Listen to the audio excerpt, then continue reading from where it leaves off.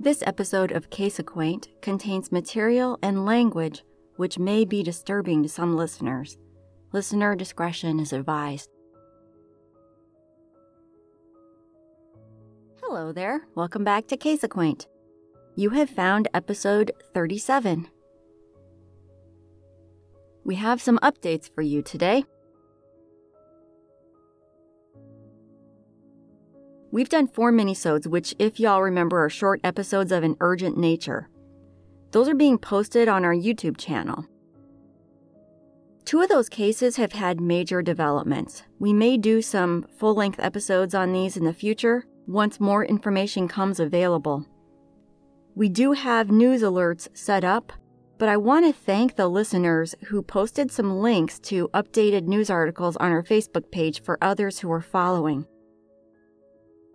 I just can't express enough how nice it is to see someone helping to spread the word about these cases, especially when there's new information.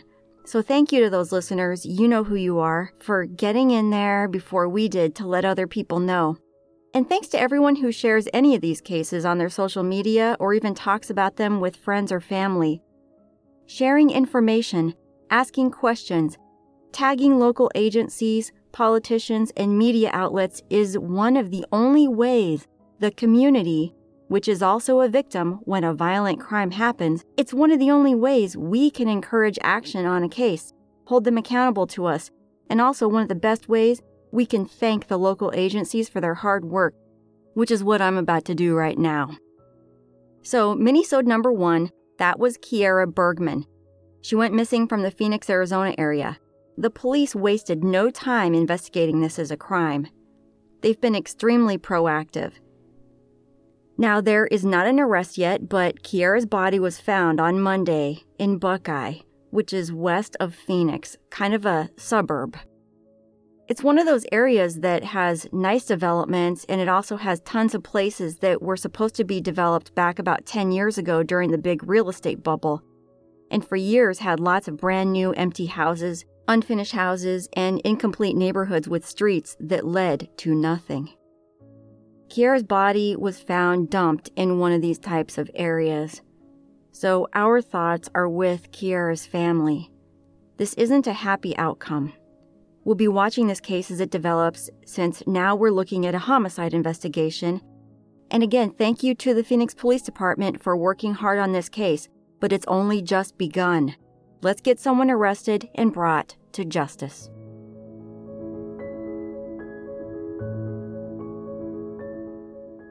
Next, we had minisode number 2. It's posted exclusively on our YouTube channel, and it was a quick review and call to action for a young woman named Kristen Ashley Bennett, who went missing from Newport, North Carolina. That's in Carteret County. From the start, it was suspicious. And I can't remember, but I think I mentioned that in these missing person cases, you have to be careful about the circumstances of when they were last seen. Because much of the time, the last person who reportedly saw that person could be lying. It could be the person who did something to him. But unfortunately, that's the information which seems to always wind up on the NamUs pages without a caveat. Anyway, the last person to see Kristen, her live-in boyfriend, has just been arrested for murder. They haven't announced that they've found her body yet, but they're confident that they have enough evidence of her death.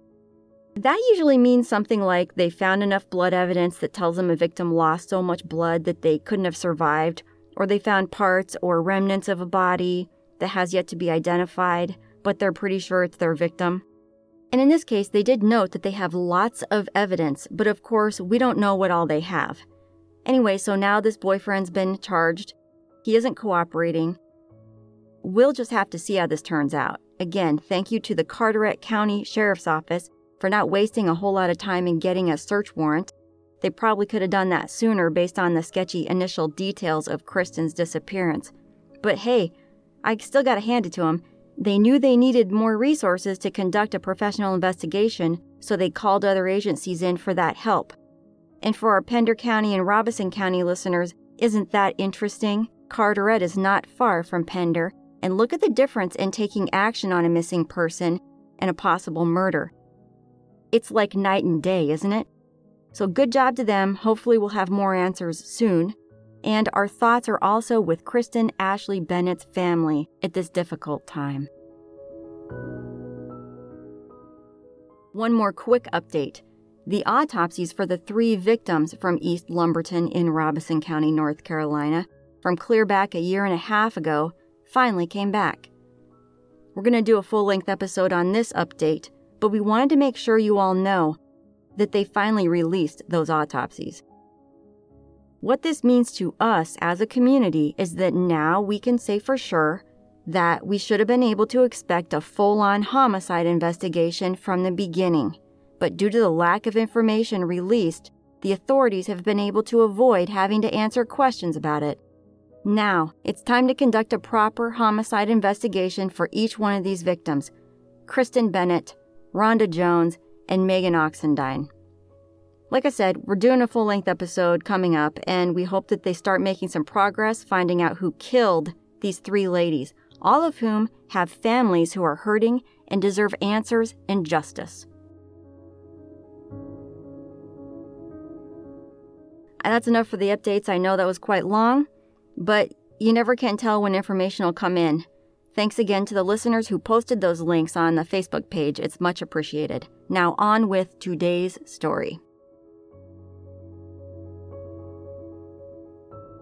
Today's story is in a way related to the disappearance of Kristen Ashley Bennett from Newport. I don't want to confuse anyone, so I just want to note, I probably should have done this sooner, that Kristen Ashley Bennett and Kristen Bennett are 2 totally different victims from different counties of North Carolina. They're not even related that we know of. Anyway, so we were messaged by a listener who had noticed the quick update in the notes of Kristen Ashley Bennett's video. And we got into a conversation about not having a body, but still being able to charge and possibly convict. The listener was wondering, how can they arrest without a body?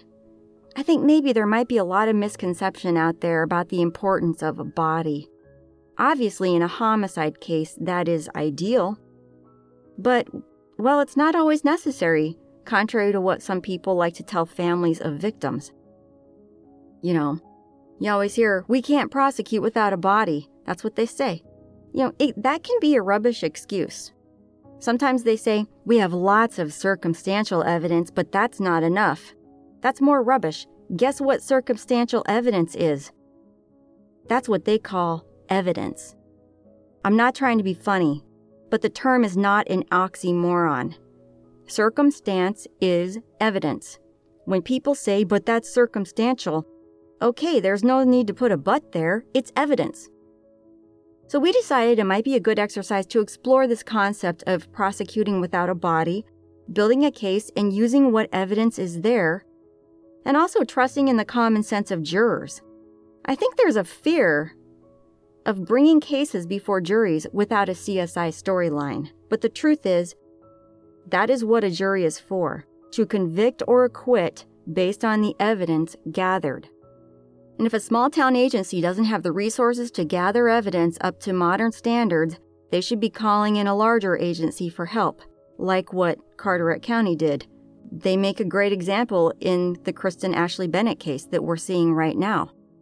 That's what they've done, and that's probably why they were able to make an arrest. Now, on the flip side, we have sloppy investigations done by inexperienced and/or disengaged investigators. So we have lots of examples of those types of investigations. Just from this podcast, we have too many to list. But Rachel Galbraith is one. She was profiled back in episode 14, I think. Our recent episode about Angela Whalen Hudson and Michelle Hundley Smith, that's another example. The list goes on and on. Anyway, this important case that we're going to talk about today helped set precedent in the United States, allowing once and for all circumstantial evidence to be used in deciding guilt or innocence. It happened in the 1950s. This is the story of the murder of Evelyn Scott.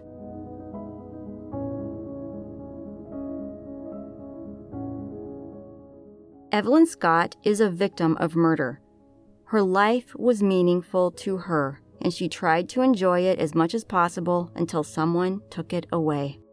In most of the stories you'll read about Evelyn, she seems to be reduced to a brief stereotype, that of a rich elderly woman with lots of money and little else to talk about. In truth, the courtroom drama that surrounds her murder has eclipsed who she was, turning her murderer into a legendary character himself, which doesn't seem quite fair. Evelyn, to those who knew her, was a beautiful and charming woman. She first married a stockbroker by the name of Walter Kierman, but unfortunately that marriage didn't last, and it was said that Walter had a problem with alcohol.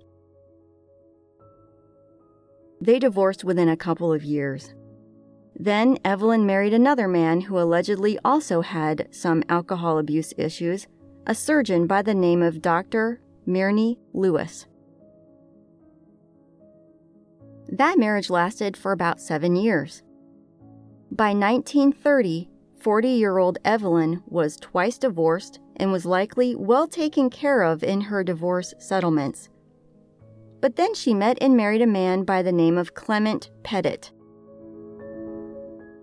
This union was a love match. Clement was not in the greatest of health.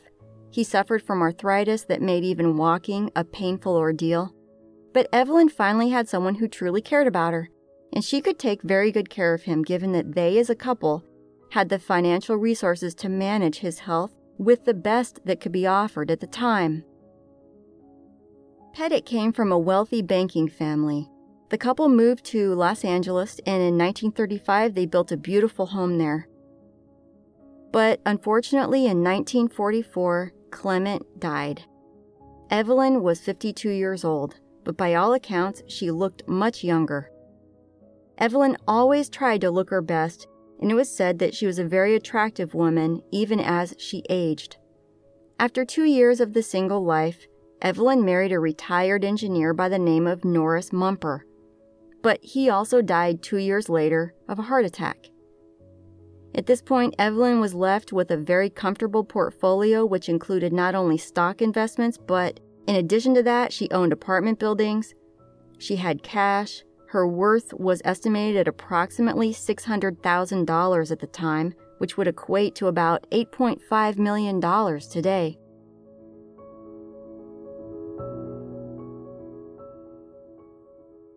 Evelyn met her final husband, L.E. Scott, at a dinner party. She was 57, attractive, and wealthy.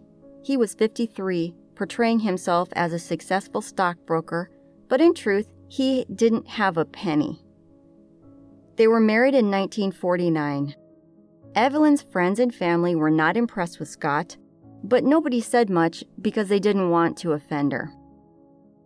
How much real background Evelyn knew about Scott remains a mystery. Originally from Missouri, Scott started in retail sales as a teenager. He was said to be a tall, handsome young man who was obsessed with creating an image of prosperity. He'd been married and divorced before meeting Evelyn. His former wife was the daughter of a wealthy Canadian businessman, but his bride's father ended up paying Scott off to win a divorce for his daughter due to Scott's abusive behavior towards her. At some point, he found the time to write a book called How to Fascinate Men. It sounds like it might have been some kind of self-help book for women. We haven't read this book, so we can't tell you whether or not it's actually helpful, but no publishing houses wanted to publish it, so he decided to self-publish it. That decision turned into a $6,000 debt. Once Scott married Evelyn, he no longer had to pretend that he was wealthy. In fact, he had access to much of Evelyn's money, and she allowed him to take over the finances of the household. He converted hundreds of thousands of dollars into cash, placing it in safety deposit boxes. Also, it appears he didn't treat his new wife, Evelyn, any better than he treated his first wife. But unfortunately, this time, Evelyn found herself to be at his mercy. There were witnesses who later testified Evelyn sometimes had bruises and black eyes, which she would blame on her own clumsiness.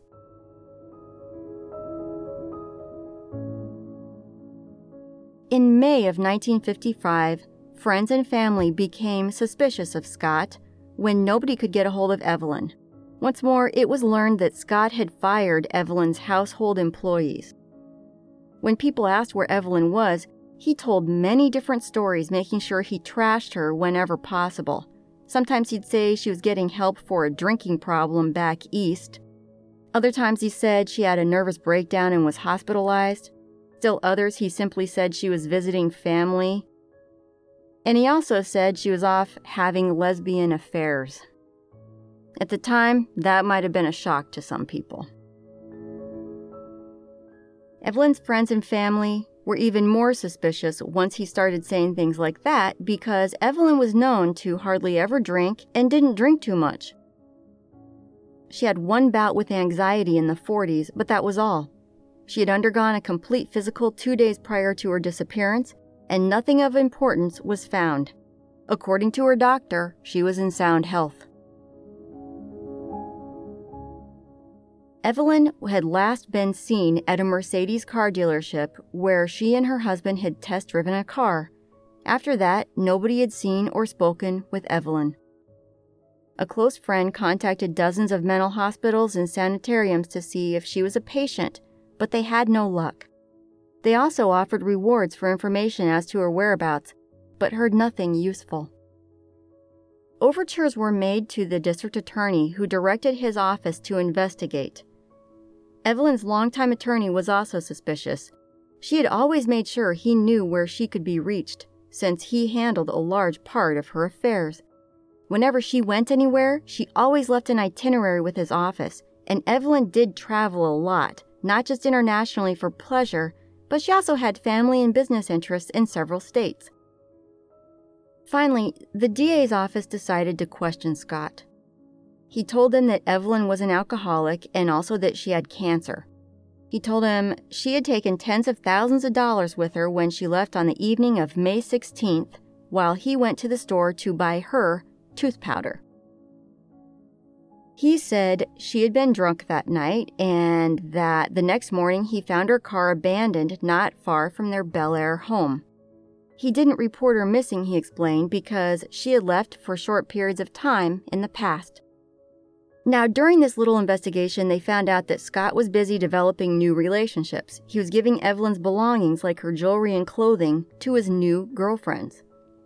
No action besides discreet questioning and inquiries had been taken on the case until Evelyn's brother, E. Raymond Throsby, decided to petition the Superior Court to be appointed as trustee of her estate in March of 1956.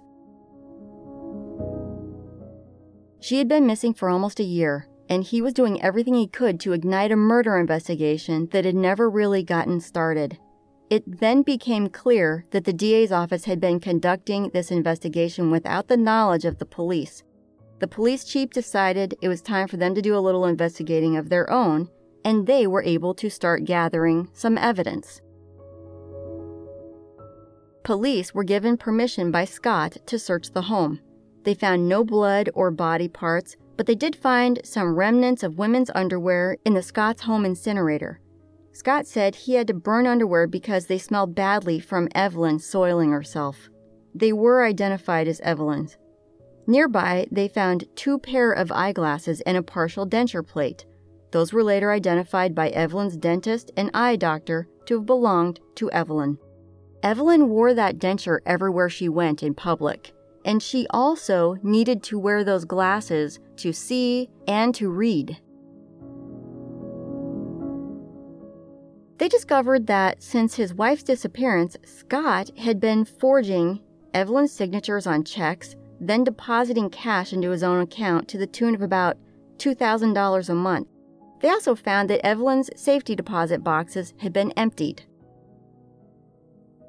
L. Ewing Scott was indicted on 13 charges of fraud and 9 counts of forgery. That they could prove with no trouble at all. After his arrest, he immediately was out on $25,000 bail, and he then took off to Canada. L. Ewing Scott was now officially a fugitive from justice. While he was on the run, the investigation continued, and ultimately, he was also charged with the murder of his wife, Evelyn. After about a year, he returned to the United States to purchase a new car. but when he tried to get back to Canada, he was identified as wanted. After a vain attempt to fight extradition, Scott was extradited back to California to face charges. Obviously, Scott and his attorneys attempted to get his murder indictment dropped. Their reasoning was just the same as we hear nowadays, and they tried to use the famous Tisdale versus Connecticut Mutual Life Insurance Company case. Scott's argument was that a missing person cannot be presumed dead until 7 years have passed, because in that case it was declared that, in short, and I'm just paraphrasing, if a person who is otherwise attached to his home, business, and family, and he journeys from his home to a distant city, is never heard from again, before death can be assumed, 7 years must pass, or it must be shown that he was last seen or heard of in peril. Citing this case worked against Scott because the state proved that Evelyn's character was such that her disappearance could only be accounted for through peril, as she fit the description of the type of person who would not have abandoned her family and business. So by that, her death was substantiated. Once Scott was safely in jail awaiting trial, he began to try to make himself into some sort of celebrity. He envisioned a movie being made about his life. His attorney actually hired an agent for him, and he would conduct interviews with the press whenever anyone wanted to talk to him. He lied on a constant basis. He told one reporter, "I've been accused of everything but communism, and I expect to hear that next. My morale is great because I know in my mind that I have done nothing wrong. Even prison life rolls off me like water on a duck's back. There's nothing like a clear conscience." When asked what he thought happened to Evelyn, he said he thought someone who could benefit from her death probably put her in a hospital somewhere. That was a not-so-tactful accusation in Evelyn's brother's direction, because Scott would not inherit Evelyn's estate. He said she had dictated in her will that he was to inherit nothing. That was actually not true. He was provided for in Evelyn's will, but he was not supposed to inherit everything. He also said that he believed Evelyn may have amnesia. The trial was slow-moving, at first because the death penalty was on the table in California at the time, so it took a while to find a jury that could be qualified to recommend the death penalty on only circumstantial evidence. They had a mountain of circumstantial evidence and lots of testimony. They brought in some bank employees to testify to Scott accessing Evelyn's safety deposit box as few as 3 days after her disappearance. Experts testified that her signature on a joint tenancy card in order for him to access the boxes had been forged. To combat the characterization that Evelyn was a drunk, the prosecution called her former butler. He testified, quote, "I served only old fashions to Mrs. Scott at her home, never more than 2 of an evening. She was a perfect lady. I never saw her intoxicated." A couple of women Scott was seeing after Evelyn's disappearance testified. One, Marianne Beeman, to whom Scott proposed marriage twice, testified that she signed in at a resort as Mrs. Scott, and she received many gifts of jewelry and other items from Scott. Another woman testified that after Evelyn had disappeared, Scott was complaining about Evelyn, saying she was an alcoholic chain smoker who had unnatural relationships with other females. The woman asked him, "If you feel so dreadfully towards her as you must, why don't you just get a divorce?" He said, "Nah, I'm gonna wait 7 years, and she'll be declared legally dead." Evelyn's attorney was obliged to produce her will. In it, she had left half of her estate to her brother and the other half to Scott. The defense decided to use some of their own circumstantial evidence. They brought in some people who testified they had seen Evelyn after her disappearance. They identified photos of her as being the same person seen trying to board a plane in Mexico City, and also in a local store 3 different times in 1955 after her disappearance. The prosecutor said in his closing statement, quote, The law does not give a person a reward for disposing of his victim. Otherwise, a person could kill and hide or dispose of his victim and then sit back smugly and be immune from prosecution." Unquote. Another facet of this point is that, looking at the history of the victim, Evelyn had a history of staying in regular contact with others, with not taking off without letting someone know where she was going, and with carefully planning any travel, which in fact she was in the middle of doing when she abruptly disappeared. Her plans were not completed. She had a hair appointment for the day after her disappearance, but her hairdresser had testified that a man had called and canceled it and all her future hair appointments.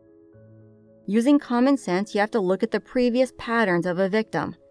None of the details surrounding Evelyn's disappearance support her leaving of her own volition.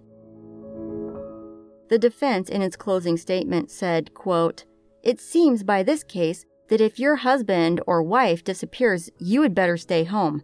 Don't go anyplace or the district attorney will file a murder charge against you." Unquote.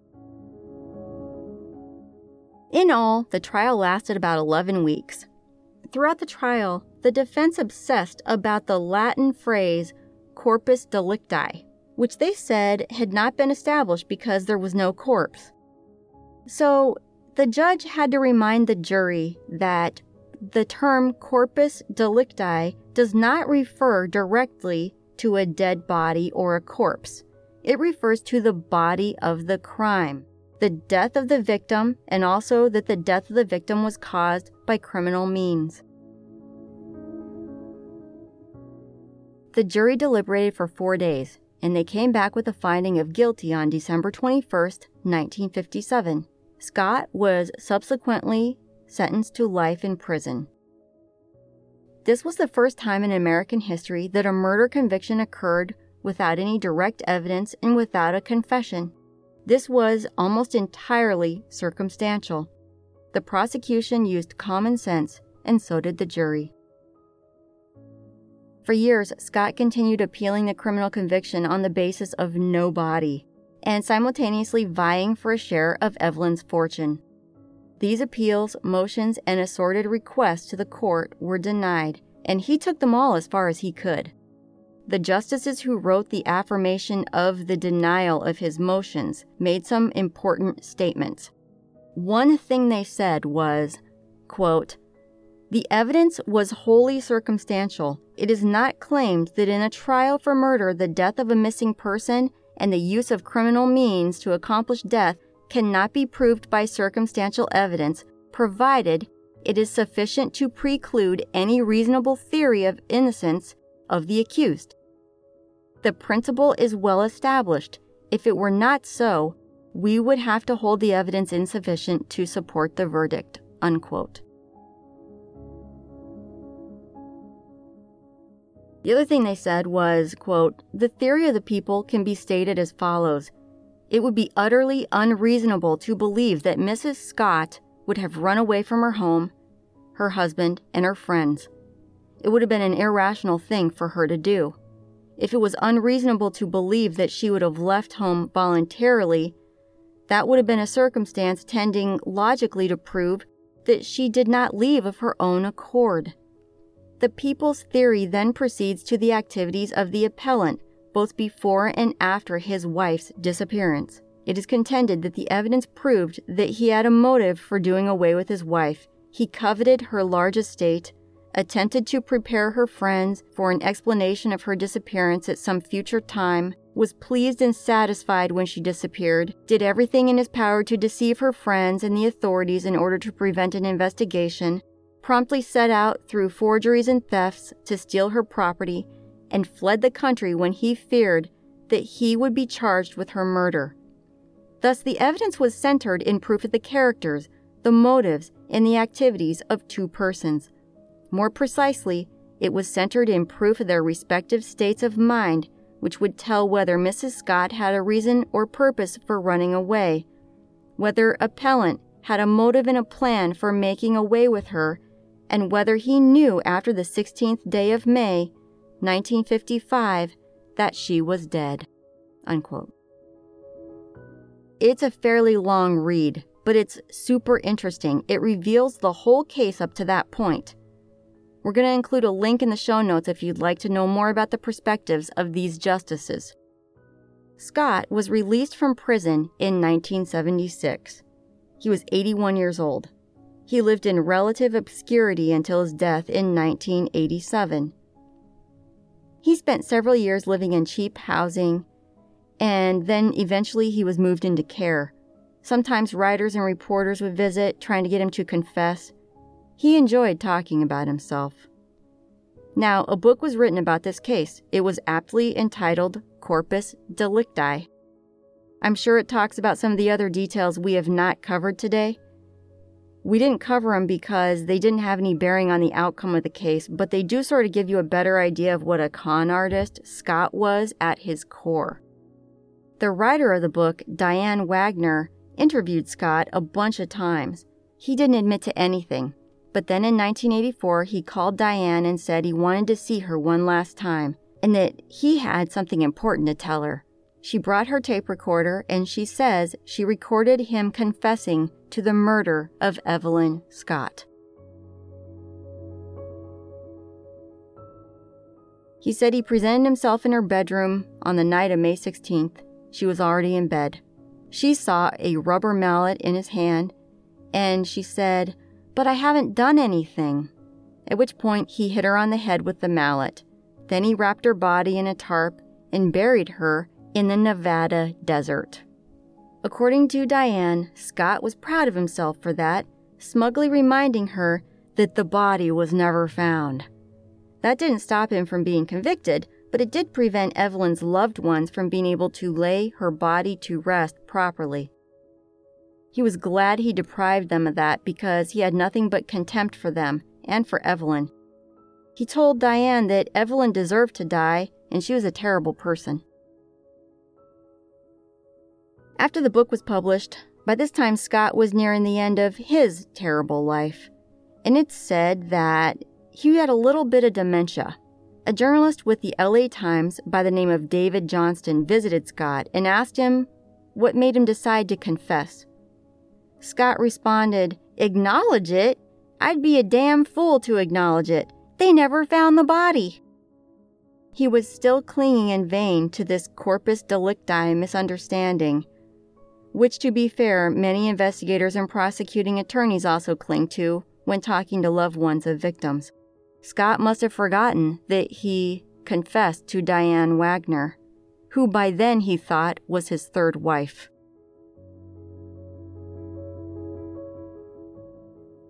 This case is a wonderful example of how media attention, loved ones using the court systems themselves to get disappearances recognized, and circumstantial evidence are all useful tools in closing cases of victims of violent crimes.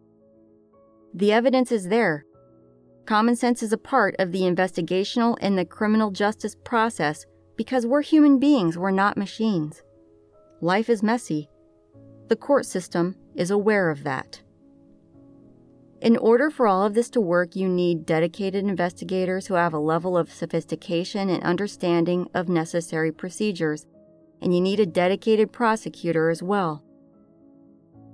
Many cold cases are that way today because the investigation was missing one or both of those two components. Even though Evelyn's body was never found, Evelyn's brother eventually inherited the bulk of what was left of her estate. We hope Evelyn's loved ones found peace, and we wish that for Evelyn as well, wherever she may be.